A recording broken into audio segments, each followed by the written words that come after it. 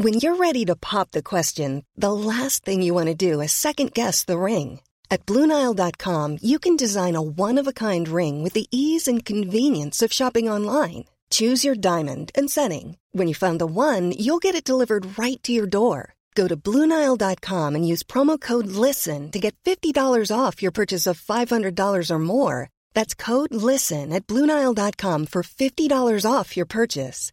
BlueNile.com, code LISTEN. Mom deserves the best, and there's no better place to shop for Mother's Day than Whole Foods Market. They're your destination for unbeatable savings, from premium gifts to show-stopping flowers and irresistible desserts. Start by saving 33% with Prime on all body care and candles. Then get a 15-stem bunch of tulips for just $9.99 each with Prime. Round out Mom's menu with festive rosé, irresistible berry chantilly cake, and more special treats. Come celebrate Mother's Day at Whole Foods Market.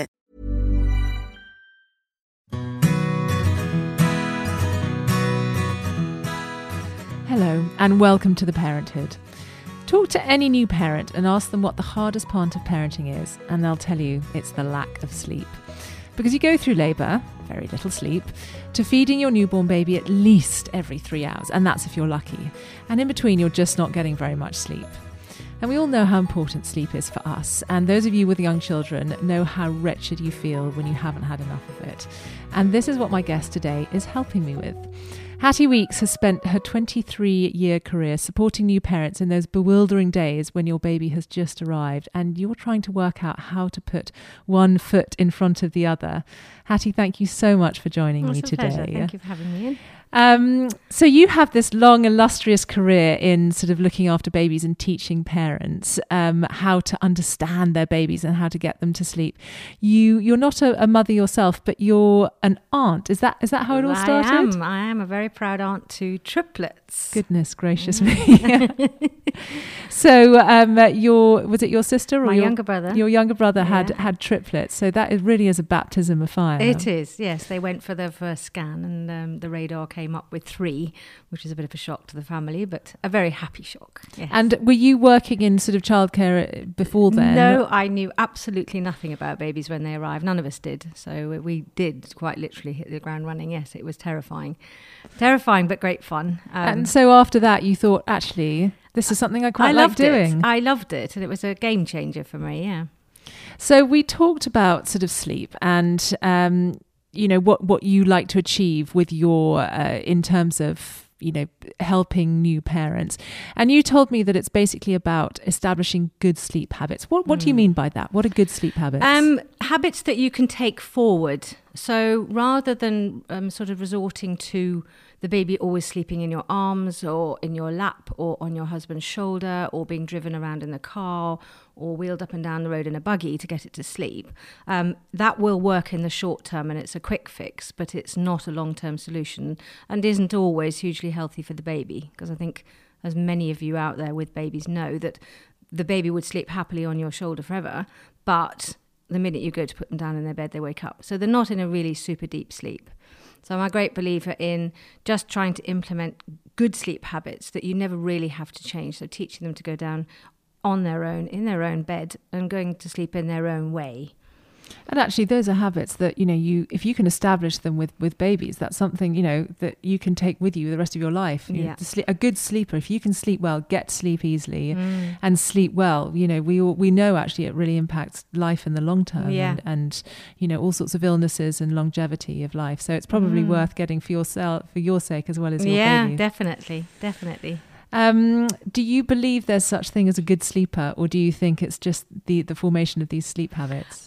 I do believe that it is all down to putting the work in at the beginning. Having done over 4,500 babies now, I do know that the majority of my little ones they go on to be good sleepers for the rest of their baby lives, and that knocks right on into toddlerhood, because I do stay in touch with a lot of my mums. So I do see that overall they are pretty well off if they start off well. Yeah, great. So, how do you go about doing this? What would your tips be in terms of establishing kind of healthy sleeping patterns and good sleep habits? As far as possible, just try and educate yourselves about baby's body language. So, learning to read a baby and what they're trying to tell you will get you probably 2/3 of the way towards getting them to settle well on their own. So yeah, because that's always a real trouble. I think if babies came out being able to communicate, being a mother would be so much easier, wouldn't it? Yeah, and I think the way that babies react when they are overstimulated or overtired or overhandled often will trigger in the mum, oh, maybe he's still hungry, maybe he's got wind, because they always look as though they're in distress. So really trying to sort of learn to communicate with them, listen to their cues, look at their cues and act on them, rather than just assuming everything is wrong with the baby.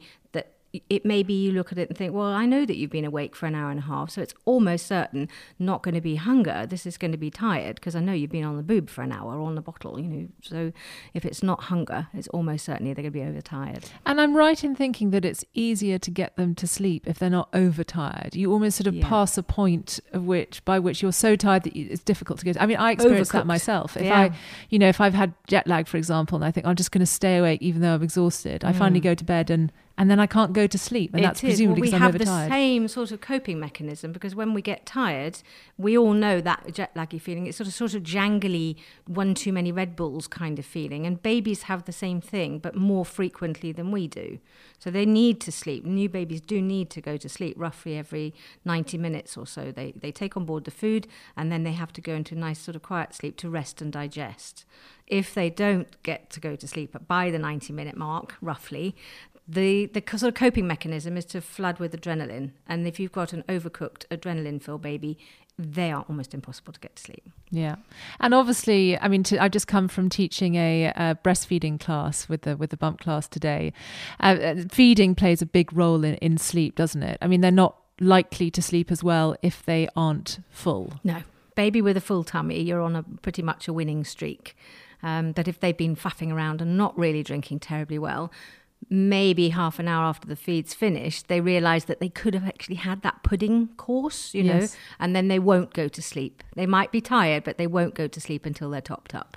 So just making sure they're nice and awake and sort of waking them up if they've sort of dozed off during a feed. Yes, I torment them a little bit. I tickle their toes and I open up baby grows or wipe their face with a little flannel just to keep them feeding, because they can be lazy little toads. If they've taken on starter and a main course, they tend to drift off thinking, that was nice, I'll pop back in half an hour. It's also a really nice cozy place to go to sleep. Whether you're being breastfed or bottle fed, you're snuggled up to your mother, the most familiar smell in the world, and you're nice and warm and you feel the heartbeat, and you're sucking, which in itself makes you want to go to sleep. Yeah. And so it's not surprising that they drowsy. often drift off before they're actually ready to actually go to sleep.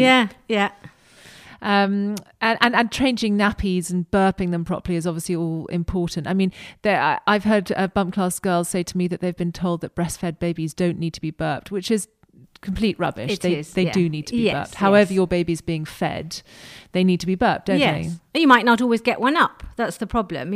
I've got mums who've been sitting there saying, I've been trying to burp him for an hour and I can't get anything up. But the bottom line is, if there isn't a bubble in there, it doesn't matter how much you bash them on the back, you're not going to get anything out. So if they are in distress, if they look as though they're uncomfy, you've got two bubbles. You've got one that's headed north, which you can help with, or one that's headed south, which, apart from a little bit of tummy rubbing and bicycling of the legs, you can't really help with. They've got to get it out on their own. Yeah, and that's also quite a good way of sort of waking them up during a feed, making sure that they're awake, and then, giving them another opportunity to feed again. Yeah. How important is sleep environment? I mean, you often see babies in the Moses basket asleep in the kitchen and they seem perfectly happy. At what point do they need to be sleeping somewhere a bit more quiet, a bit more restful, a bit darker maybe? Again, I think I'm quite gentle with my mums in the early days, because, if you give birth to a baby, you don't then just want to put them up in their own room and then you sit there twiddling your thumbs thinking, well, I've given birth and I can't even see my baby. So usually for the first couple of weeks, babies don't really mind where they go to sleep. The first 2 weeks, they tend to be quite gentle. But going forward, I feel that if you're tiptoeing around the house and you can't have the doorbell ring or pick up the phone because the baby's asleep, you can't just get on with life. So after a couple of weeks, move them into their own room for their daytime naps, unless you want to go out, for walking with the buggy or something. But I think in the early days, downstairs so that you can gaze at your baby, and then after that give them their own space, because often clacking around in the kitchen will wake them up, so it's nice for them to have their own little area. But I'm also amazed that mine are now 7 and 8, but they sleep through everything. It's unbelievable. Sometimes, I'm cooking here in the kitchen and the smoke alarm goes off in the whole house and they still sleep through. Actually, it's a bit worrying because I think, what if there was a fire and then no one knows? But it is amazing, actually, how babies actually will sleep through very loud noises, and then the tiny creak of a door will wake them up and suddenly they're bright-eyed. Yes, I've had babies that I've wheeled past roadworks and they don't bat an eyelid. And as you say, you come through the front door and the click of the door shutting behind you wakes them up. They're a conundrum. That going to sleep is often the sort of hardest part. And I think parents are very tempted to sort of do what they can to get them to sleep. And you mentioned at the beginning of the podcast, rocking them to sleep or pushing them around in the buggy or letting them only sleep in a sort of papoose or a sling on your chest. But actually that skill of going to sleep as a human being is a really important skill to learn, and one that babies can learn. Am I right in thinking that? Yes. I think there's it's a contentious issue, because I think a lot of people get confused with helping a baby learn to go to sleep doesn't have to involve a lot of crying, but babies will often fuss when they're getting to the point they're getting overtired, and it's just their way of expressing, I'm ready to be let go now, I'm ready to be put down now, and they will have a little bit of a fluff around before they drift off to sleep. When we lie down to go to sleep, we don't just, like a doll, shut our eyes and go to sleep. I lie in bed and I think about today's baby, tomorrow's baby, what I'm going to cook for supper, and then eventually start having little, I call them dreamlets, little silly thoughts, dreams, and eventually I drift off to sleep, but I fluff around like an old dog before I doze off. Babies are very similar, but they just do it a bit louder. So I always leave them just to have a little bit of, I call it having a bit of a grump before they let themselves go off to sleep. Yeah, no, that makes total sense. And again, it's a really important skill to have. I mean, you can't have a 4-year-old that will only go to sleep when the mother is singing a specific song and because it just means that you're not really equipping them with one of life's most important skills. No, it's all seen those programmes on telly, haven't we? When you've got, parents sitting beside the cot until they're 6 because they don't know how to go to sleep. Yeah. I mean, I love those baby carriers. When we talk on the bump class about sort of kit to get, I always sort of encourage people to get some kind of baby carrier. But I always say, make sure you use it for out and about, and don't get into the habit of wheeling your baby around, constantly carrying your baby in a sling on you, because more than anything, it's just really bad for your back. Yeah, and it's not great for the baby's back, I shouldn't think, to be upright all the time. They do need to sleep flat on a mattress. They can get warm, and it's not a deep sleep a lot of the time. But yes, terribly bad for your back. But understandably, babies love that position. It feels quite similar to being in the uterus. They feel the mother's warmth. They have that constant movement. But at some point, they have to get used to sleeping, settling in their own bed. Yeah. And I mean, I think people think of the idea of sort of sleep training and routines as sort of just letting your baby cry. That's not what you advocate, is it? No. I mean, I will allow them a little bit of time to have, as I say, have a bit of a grump, but I wouldn't ever, we're certainly not with a baby under 6 months old, ever leave them more than a few minutes before you go in. And it's a method that I call repeated reassurance. Partly to reassure the parents, partly to reassure the baby. So you step away, let the baby have a little fluff around, a little bit of a grump, and then if they need you, they won't stop crying. If they want you, and you go in and you pick them up, and they sort of do that sort of theatrical on your shoulder, and then go straight to sleep. So the bottom line is, if you can sleep on me, you're ready to sleep in your bed. So they can be little tinkers. So I don't leave them for more than a few minutes now. Baby monitors, obviously really important to have if your baby's going to be, even if you can hear them in a room, it's quite good to have a baby monitor, because you just do want to be able to hear your child. And when my babies were little, video monitors didn't really exist, and so I slightly poo-pooed them. But actually, I was talking to a girl the other day who said it's actually really good having the baby monitor, because I can take a look and see whether my baby's crying just because she's a bit cranky and she just needs that little cry before she goes to sleep, or whether she's got her arm stuck in the cot, or she's dropped her toy, or she's really furious. Yeah. Are you one that do you believe that? I do. I like you, I'm a bit of a dinosaur. When I started doing this job, we didn't have monitors. Did you just call me a dinosaur? As in technology, I'm a bit of a dinosaur. I feel like a dinosaur. A very lovely dinosaur. But no, I've lost my thread completely now. Yes, monitors. When they crept in, I'm less in favour of the audio ones, because you get obsessed with it. And if you are just listening to your digitized version of your baby crying, it's much more stressful than just sitting outside the door and having a listen. So I will always encourage mums, if they can hear the baby fussing, say, go and peep around the corner and just have a little look and see what's going on. Because if you watch what's happening, you're much more likely to understand. But I actually love the visual monitors. Like you say, you can just see what's going on. You can see whether it's a whinge or a want. Yeah. And I think the key is just not to get too obsessed with them, because I definitely seen it with parents where they finally, the baby goes to sleep and it's 7 p.m. and they're really in need of a bit of time out from the baby, but they're just glued to the video monitor. Yeah. So unless they're making a noise, just leave them be. Leave them be. Yeah. I think, as we mentioned before, one of the reasons that being a new parent is so difficult is that you don't know what's wrong with your baby. You don't know when they cry what they're crying for. Is the crying just because they're crying, or is it because they're hungry or cold or sick or ill or whatever it is? And I think every mother has looked at her baby and thought, what is it? What's wrong? Please just tell me. Yeah. One of the things you talk about is needing to understand how babies work, which I think is a really nice way to put it, and what they can and can't handle. Yeah. Give me some examples of that.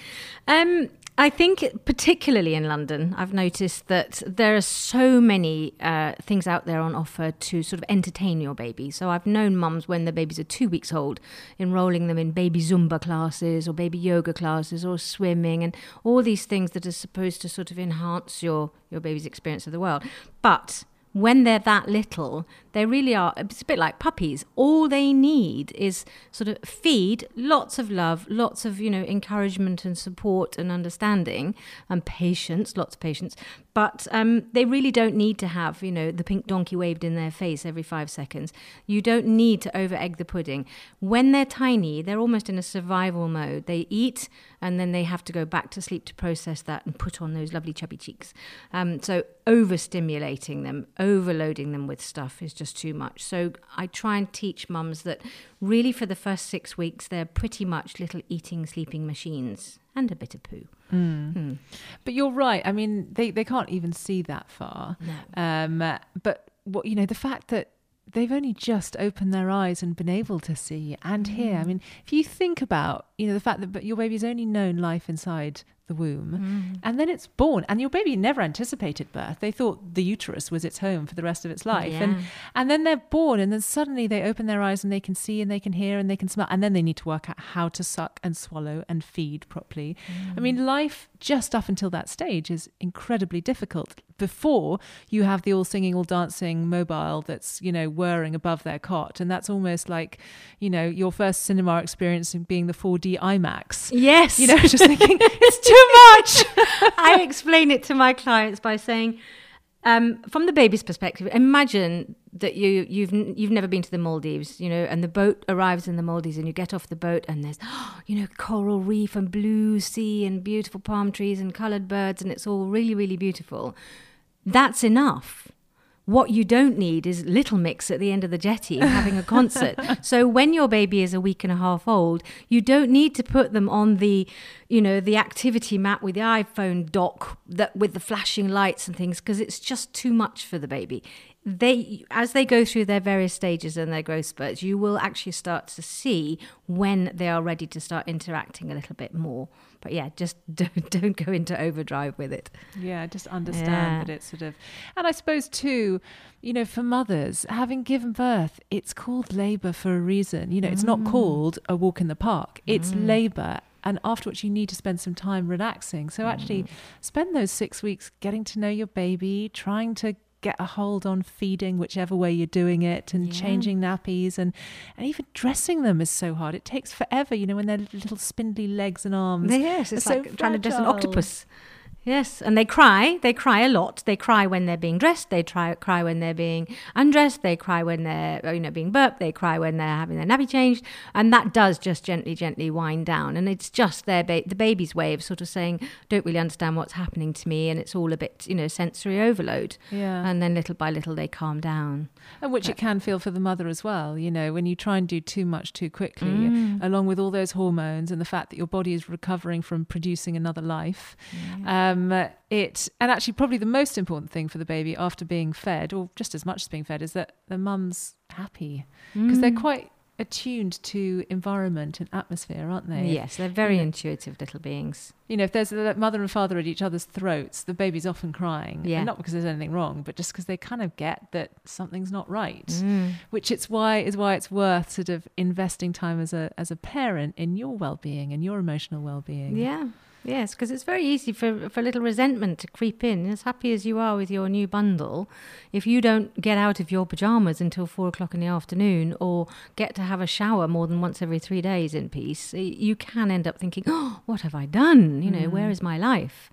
So you do need to have a structure. It's overwhelming for any woman. Even the ones who on Instagram present their sort of beautiful, brand new, perfectly clad little babies and their sort of fresh faces. There are definitely moments every mother feels like they are slowly going a bit mad. Oh, yeah. And that thought of, did I really want this? Was this really a great decision? It sort of does creep into the minds of pretty much every woman at some stage. Yeah, yes. I think anybody who sails through it or pretends they sail through it might be telling the odd fib. Mm-hmm. Yeah. There's never been a faster or easier way to start your weight loss journey than with PlushCare. PlushCare accepts most insurance plans and gives you online access to board-certified physicians who can prescribe FDA-approved weight loss medications like Wegovy and Zepbound for those who qualify. Take charge of your health and speak with a board-certified physician about a weight loss plan that's right for you. Get started today at plushcare.com/weightloss. That's plushcare.com/weightloss. plushcare.com/weightloss. Mom deserves the best, and there's no better place to shop for Mother's Day than Whole Foods Market. They're your destination for unbeatable savings, from premium gifts to show-stopping flowers and irresistible desserts. Start by saving 33% with Prime on all body care and candles. Then get a 15-stem bunch of tulips for just $9.99 each with Prime. Round out Mom's menu with festive rosé, irresistible berry chantilly cake, and more special treats. Come celebrate Mother's Day at Whole Foods Market. You mentioned crying and that babies, they have a cry kind of whenever. And that's, I think, something that parents are unprepared for. And we associate crying the way we cry. We cry when something's wrong, generally, unless we're really, really happy or find something hilarious. Generally, crying is associated with negative feelings, upset or hunger or hurt. And we sort of assume that's the same for a baby, but it's not, is it? Crying is really the only way your baby has to sort of verbalize what they're feeling. Yeah. Yes. And I call it having fizzy days. That there are days that even I don't know what's wrong with them. I come in and see a baby one day and they're happy as Larry, and the next day they're having a fizzy day. The hair's parted on the wrong side, or it's a Thursday. And whatever I try doesn't work. And we can't always pinpoint it, because sometimes it's not as simple as I'm cold or I'm hungry or I'm tired. It's just something developmentally going on in that little head. So it's not just all about the baby getting fatter and bigger. There's all kinds of stuff going on in that little brain. And it may be that yesterday he couldn't really see the window on the other side of the room, and today suddenly he can. And it's quite unnerving. And you often find at that stage... What's that window suddenly doing there? They're quite clingy. I always have my little stories, but I say it's a bit like if you imagine being born with the worst pair of glasses ever, and then suddenly somebody gives you the right prescription, and you suddenly can see things. You can see your mum's face, you can see your dad across the room, and it's just it's back to that little bit of overwhelm, and they get a little bit clingy, and all you need to do is just give them a bit of reassurance, and it doesn't matter if you break all the Hattie rules for a day. Pick them up and give them a cuddle until they get used to their new glasses, and then the next day you'll probably find they'll be perfectly happy. Yeah. And that also, the idea that as soon as your baby cries, you need to do something, you need to pick them up. I mean, that someone talked to me once about having a little pause. When your baby cries, don't immediately run to your baby, but have a little bit of a pause depending on how old they are. So if there's a really young baby, maybe it's just 3 deep breaths and then you go to them. You know, if they're 3 months old, maybe you just finish unloading the dishwasher before you go to them. Absolutely. Yeah. And I found that, you know, when my two were very close together, and there were times, you know, when Iona was a little baby, I couldn't go to her immediately because I was wiping Ludo's bottom or whatever it was, and I just needed to let her cry for 3-4 minutes. And often by the time I could go to her, she'd stop crying. She'd just gone to sleep, or she'd sort of sorted herself out. And that was a really important lesson for me, you know, to make me realize that I didn't need to leap every time my baby cried, but I could take a little bit of time. Yes, have a pause and have a listen. Again, I will lead mums to the bottom of the stairs and say, just have a little listen to that before you go thundering in. Is that a need? Mummy, something's happening, you know, I've done a big poo, or I need a bit more food, or I'm in pain or something. Or is it just having a little grump before I go to sleep? And if I do exactly what you do, listen to it, wait a minute or two, and then if she continues to cry, you go in and help. Yeah, I mean, I heard someone say that the idea that crying before going to sleep was potentially a way of expelling that last bit of energy before they go to sleep. Yes. It's not necessarily a call for help. No. It might even be a way of kind of creating a bit of white noise. Yes. But to help them go to sleep. Yes, I've heard some people call it the baby mantra. I have been, a dad of mine, even on my website, put a testimonial and said she does a very good impression of a baby crying. And it is a very repetitive noise when they do that sort of, oh wah, oh wah, oh wah. And that to me is a noise of a very overtired baby, overstimulated baby.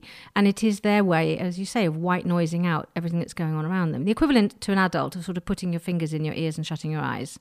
And it just helps. Or turning on the white noise app. Or turning on the white noise app, yes. And just to sort of whacking themselves, just get a little bit of, just get it out of their system before they go to sleep. Sometimes, as I say, there is that big, last minute shout, and then bang, off they go. So it's not crying themselves to sleep. Again, it's just going back to having that little bit of letting off a bit of steam before I conk out. Because the problem is, if you then interpret that as a cry for help and you go rushing in, it's the for babies, their parents coming to them is like Broadway. It's such fun. It's so great. That's what they want. And that totally stimulates them. So they might have been on the cusp of sleep, and then suddenly, Little Mix arrive. Yeah. And they just want to kind of party again. So you're sort of almost overstimulating them when that's not what they want and that's not what you want. No. As I say, that tips the baby into then being overtired. You go to baby's now been awake for an hour and 3/4 or 2 hours, still hasn't gone to sleep. The problem from that is you won't get them to sleep, and then the next feed time is going to be rubbish, and he won't feed very well because he's overtired, and then your whole day starts to unravel. Yeah. In the 21st century, with access to the internet, it's difficult because we all want a solution, don't we? Yes. We have a problem, you go and get it fixed. You go to the osteopath, you go to the dentist. You are so used to, bug on your computer, someone comes in remotely and fixes it. It doesn't exist with a baby, does it? No. Children, full stop. Or I suppose life, full stop. Doesn't exist with grown-ups either. No. And again, back to the dinosaur. Not that I'm calling you a dinosaur. But since I've been doing this job, 23 years, when I started off, we didn't have the internet. We didn't have WhatsApp groups. We didn't even have mobile phones. And you would think that access to all this information would make life for mums more relaxing, more informed, but there's an awful lot of what I call noise out there about babies on the internet. An awful lot of it is opinion-based. There are also some brutally unkind forums, which mums get involved in.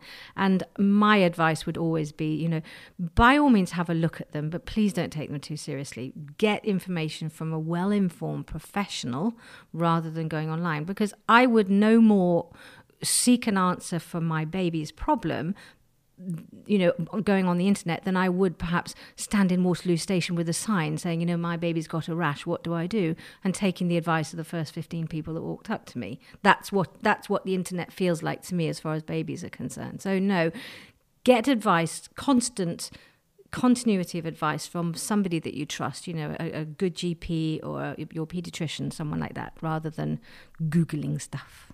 It's a great analogy.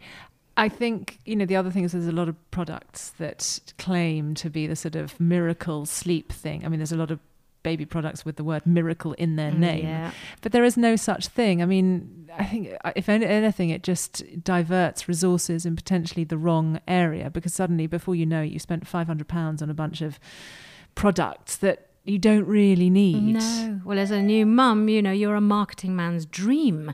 You're going to buy, everything that makes you a better parent or a more caring parent.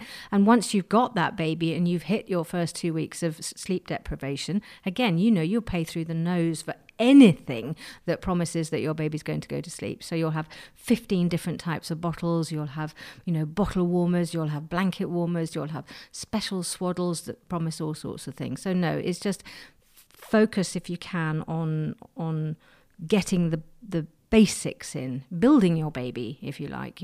Like you build a house. You start on the foundations, and then you work week by week on building the habits without spending a fortune, as you say. Because also then the disappointment that the miracle, whatever it is, doesn't work. It's kind of another thing to deal with. Yes. And you're, £50 the poorer. Yep. And another thing for the charity shop a week later. Yeah. I mean, one thing I personally found was helpful was a sort of signal when it came to sleep time. So I had a baby monitor in the room that had a little sort of music thing on it, and I just pressed that music, and it lasted for 5 minutes, and that I felt became a sort of signal to my children that it was time to go to sleep. But the good thing was it didn't require me being there. Anyone could press that button. And it just, before I could communicate with the children, it was something that they associated with bedtime. Obviously that's still a little bit of a crutch, but it's a very easy crutch for anyone to be able to replicate. We could have that little music wherever I traveled. I had that baby monitor. Whoever was looking after my child, whether it was my husband or my mother, could press that button and replicate that environment.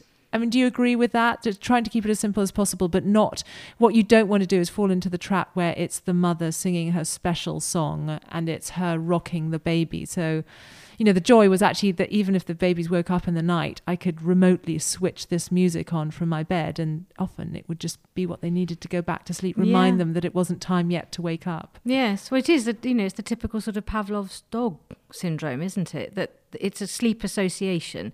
So with the very tiny babies that I work with, the sleep association basically is the swaddle, the process of swaddling. And I find that usually after a couple of weeks of working with the baby, just the swaddling is enough to make them calm and start to go to sleep before I've even put them down.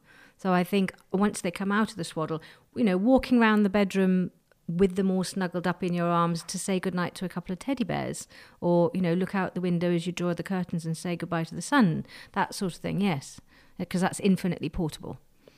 So we've talked about things to do. Any things that we should avoid doing? Oh, my Lord. Well, as I say, for me, it's the falling asleep on a parent. And that's from a safety point of view, or just from a habit point of view? From a habit point of view. So, well, a bit of both, really. I mean, if you're feeding your baby in your bed in the middle of the night, breastfeeding a baby in the bed, you do have to be careful, because when you are tired, you're absolutely exhausted in the middle of the night, and your husband might be, up in the loft room fast asleep. There's no one there to keep an eye on you. It's very easy just to nod off with the baby in the bed. So I would always advocate, as wretched as it might be in the middle of November, but to get up, put a dressing gown on, and go and sit in a chair somewhere safe, where you've got the baby safe in your lap. So try and avoid having them in the bed with you. But otherwise, just getting your baby to fall asleep in their cot, in their Moses basket, as opposed to on you, and then you sort of gingerly, lift your baby and put them back in the cot. Yeah, because the problem is, if you teach them to go to sleep on you, you can then decant them into the Moses basket, but when that baby wakes again, because babies do tend to stir every 45 minutes, they come into a lighter phase of sleep, and then they have to learn to join those sleeps together. So if the trick that you have implemented, if you like, is to fall asleep on mummy or mummy's arms, and you then put them into their bed, when they come into that light sleep 45 minutes later, you're fast asleep, the baby will not know how to go to sleep in its own bed, because that's not the trick you used in the first place.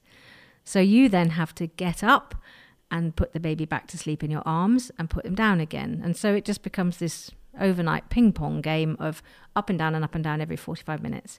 It's potentially also a little bit disconcerting for a baby to go to sleep somewhere in someone's arm and then wake up somewhere totally different. Totally, yeah. So potentially it's kind of kinder for your baby to sort of teach them to go to sleep and then they wake up where they went to sleep, yes, which is it's a familiar place. Yeah. We talked initially actually about instinct and about trusting your judgment, because it's difficult. New first-time parents, they haven't really had any training. They might have done an antenatal class. They might have done an antenatal class. My dog has just joined our podcast, so if you hear some panting, some heavy breathing, don't worry, it's not me or Hattie. But yes, we become new parents, and we haven't. There's no manual, like you said. We don't know how our babies work, and we sort of every decision we make. Are they tired? Have I fed them enough? Are they sick? Are they too hot? Are they too cold? Have they fed too little? Is my breast milk right? Is it too thick? Is it not thick enough? And everything we ask, everything we do, we question. And just because we're questioning that doesn't mean that it's wrong. It just means that we're a bit on edge. So I always say to girls on the bump class, just trust your instinct. This is the main reason we have instinct. And actually doctors are taught to trust a mother's instinct because we know it is so powerful. Yes. So just try and believe in yourself and try and have faith in the fact that what you're deciding to do is probably right, more than probably right. Yes. And if it works for you, more importantly, if it works for you, do it. So if you do feel that your baby is having a fizzy day and does need a little bit of reassurance, even if you've got people around you sucking their teeth and say, you shouldn't be doing that, just crack on and do it. You will get to know your baby. It's not an instant thing. It does take time to get to know each other. And you will find that after a week or so that you will start to, as you say, just feel that little flutter in your heart that says, I think you're still hungry. Or I think I can see that you're getting overtired, and it's a triumph when you feel that. It's a powerful thing, as you say. Yeah, and just observing them. I know it sounds like a really pathetic thing to do, but sort of start notice how they move their arms or their eyes or their legs when they're tired or when they're hungry or when they've got a poo, and that will, I remember people saying to me, oh, you'll just understand your baby's cries, like I was suddenly going to be given, the knowledge of this whole new language that I didn't speak. But that's not the case. You don't give birth and then suddenly you understand babies. It's more that the more time you spend with them and the more you observe them and the more time you take just to be with them, not be distracted, not be pushing the pram around and meeting friends and having coffees, but just be just you and your baby, the more likely it is that you'll just understand them. I remember having that light bulb moment because I used to work as a maternity nurse, a traditional live-in 24 hours a day, 6 days a week. And I remember quite vividly actually working with a little girl, and I suddenly had that light bulb moment of thinking, oh my goodness, you're all the same. You all display in the same way when you're tired. You all do that shadow boxing thing with your hands. You start bicycling with your little legs. You scrunch up your face when you're getting tired and grumpy. And the escalation of it is always at roughly the same time. It's about an hour and a half after you've woken up. And that's what sort of helped me I wouldn't write a book about it, but it has helped me understand that babies do arrive with a little rhythm. It's us that muck it up. Yeah. Because we start reading stuff and we should be more intuitive and, as you say, following your instinct. Yeah. Get to know your baby. And not getting too obsessed with a routine. No. I mean, listen, some kind of basic routine is probably helpful. I mean, I thrive on a routine in that I sleep at night and I eat breakfast and lunch and dinner, and that kind of works for most of the human population. But the problem is some of these routines it's 7:01. You've missed the boat. The day is going to go to pot now, which is just ridiculous, isn't it? It is, and it does set expectations that are way too high for any new mum. That they look at a book or they read an article and think, oh right, well that's what my baby should be doing. I hate the word "should" in all these books. It's what your baby may be doing if you're lucky, but you do need to have flexibility. So when I get criticised for helping to ease babies into a routine, I do have to point out that you will have to have a routine for your baby by the time they're 6 months old, because you're going to get them up, you're going to give them breakfast, you're going to go out and do an activity, you're going to bring them home, they're going to have lunch, they're going to go out somewhere in the afternoon, you're going to have a bedtime routine. That is the word, routine. It's not a schedule. It's not a bus timetable. It's a very gentle, flexible routine. And again, you just start building that from birth. And that's not, right, today we're doing the routine. I mean, these things take a while to, that sort of gentle encouragement to sort of persuade babies to sleep longer at night and slightly less during the day and eat sort of big meals that are satisfying so that they can sleep well is something that takes, months, doesn't it? It is. It does. It takes a long time. And there is no point in entering into, new motherhood thinking that you're going to put your baby on a minute by minute timetable, because your expectations will be shattered. And babies are a moving target for the first 3 months. They change so quickly. So as fast as you feel as though you're getting some control, they're going to throw you a growth spurt curveball, and your whole day is going to go out of whack. In terms of sort of getting help, I mean, people obviously do it on their own, but if you can get help, whether it's a friend to just watch your baby for an hour while you have a sleep, or a parent, or whoever it is, even if it's like you're a member of a gym and there's a creche in the gym, and when your baby's a bit older, you can drop them there for an hour so you can read a paper. I do think that me time is really important for new parents. Hugely. And when I work with mums, I do really stress that you pour all your energy and all your love and you become that utterly selfless person. But it is important that you have time for yourself, as I said, to have a shower, to shave both legs in 1 week, to go for a walk on your own. So if you do hand over the care of your child, as you say, just for a couple of hours, so that you can get out and do something, it will help you get through those first few months. And it doesn't make you a selfish person at all. Well, I think what people don't realise is that being a parent is a job, and it's a hard job. And most jobs that we've, been used to until the time that we have babies involve weekends, days off, the end of the working day. None of that exists when you're a parent. It's 24/7. It's 24 hours of the day in the early days. And you don't get paid for it. You don't get paid for it. You kind of can never leave the office, because actually, even if you are lucky enough to have some family who will look after your baby, still have your phone on just in case there's a sort of crisis message. Yeah. And that's actually a really exhausting thing mentally. So it's not sort of that you're being indulgent at maybe, paying someone even to look after your baby for a couple of hours a week, so that you can have a little bit of time to yourself to do, because also life requires organisation, like getting the baby's passport and that kind of thing that you just need to do, renewing your car insurance, or all these boring things that you just sometimes just need to look at on your own and not with the distraction of a baby. Yes, and I think as you say, if you don't build that into your days a little bit, that is often where the resentment creeps in a bit, that you get a bit clenched and think, when am I going to get a chance to write those thank you cards, or can't I just go and have my hair done or something.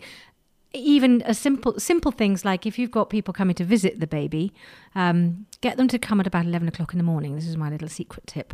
11 o'clock in the morning. If they're good friends, ask them to bring lunch with them.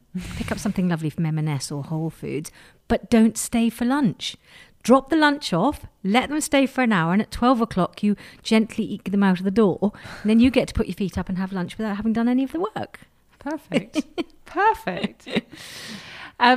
I think what's difficult when you are a new mother, especially if your baby's having one of those fizzy days, is that you look at friends of yours, you look at other girls in your antenatal group, and you think, why is my baby the one that's always crying?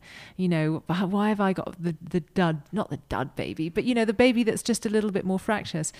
But it's not about that they're good babies or bad babies. They're just adjusting, and it's presumably more about how well they adjust and how easy they find it to adjust, rather than the fact that they're being naughty aged 2 weeks. Yeah, no, there's no such thing, I don't think, as a naughty baby. It's a misunderstood baby. It's a mum who is still getting to grips with getting to know her baby.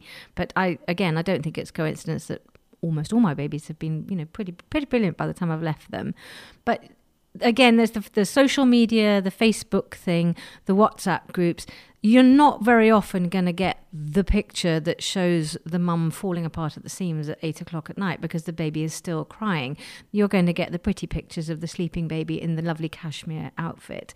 It does paint a very artificial, sort of artificial picture of what the day is like. So more mums, I think, do need to be more honest about what their days are like, and also to be brave enough to put their hands up and say, oh, you know what, this isn't like the Pampers adverts. You know, it's not all a picnic. It's not all soft focus and white broderie anglaise. It's, you know, I've been pooed on 3 times today and I haven't had any sleep, and I've been eating crisps for lunch for a month. You know, it's not all perfect.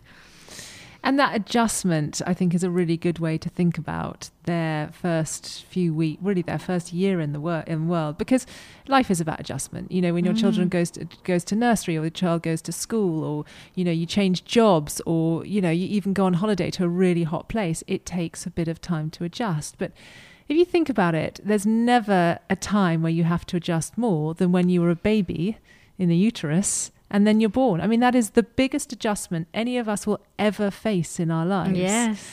And so it kind of makes sense that we give them a bit of time and a bit of sort of energy just to do that make that huge adjustment, and not put too much pressure on them to be the baby that we thought we'd have. Perfect baby. No. And I had a client recently who, I find a lot of my clients, if they work in finance, they want to put their days into little boxes, and they have a plan, you know, like a business plan before the baby arrives of how their days are going to be.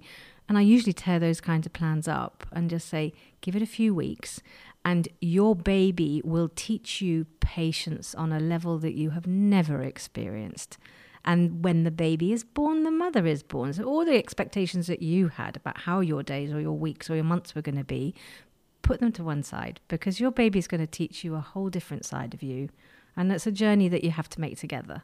You're right. I think the patience is so key, because what you realise is that your baby will do what you want it to do in its own time. And you getting stressed and antsy is not going to make your baby burp or feed or go to sleep any faster. No, and it just makes those early, really precious early weeks a miserable experience for everybody involved. You know, as you say, those first 6 weeks, you never get those again. And if you've got, you know, baby number 2 comes along, you're not going to have that same precious time with your second baby as you had with your first one. So treasure that time. And I know it's not predictable, but that runs through your hands like sand. It really does. And it's gone in a heartbeat. So the unpredictability, grab it and, you know, just enjoy it, because the rest of their lives is going to be routine. Yeah. Well, Hattie, it's been so great to talk to you. You Thank too. you so much for coming pleasure. along. I think this has been a really helpful podcast. Hattie does offer support service in London, but if you're not in London, do still take a look at her website. It's hattieweeks.co.uk. It's got lots of tips, ideas, and generally sane advice, like you've heard today on there, in what can seem a bit of an insane world, I think, when you're a new mum.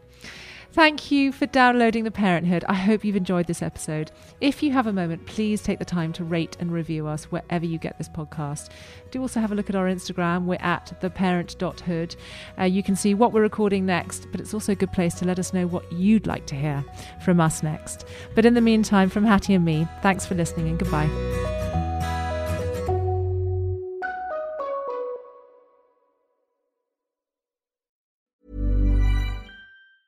Mom deserves the best, and there's no better place to shop for Mother's Day than Whole Foods Market. They're your destination for unbeatable savings, from premium gifts to show-stopping flowers and irresistible desserts. Start by saving 33% with Prime on all body care and candles. Then get a 15-stem bunch of tulips for just $9.99 each with Prime. Round out Mom's menu with festive rosé, irresistible berry chantilly cake, and more special treats. Come celebrate Mother's Day at Whole Foods Market.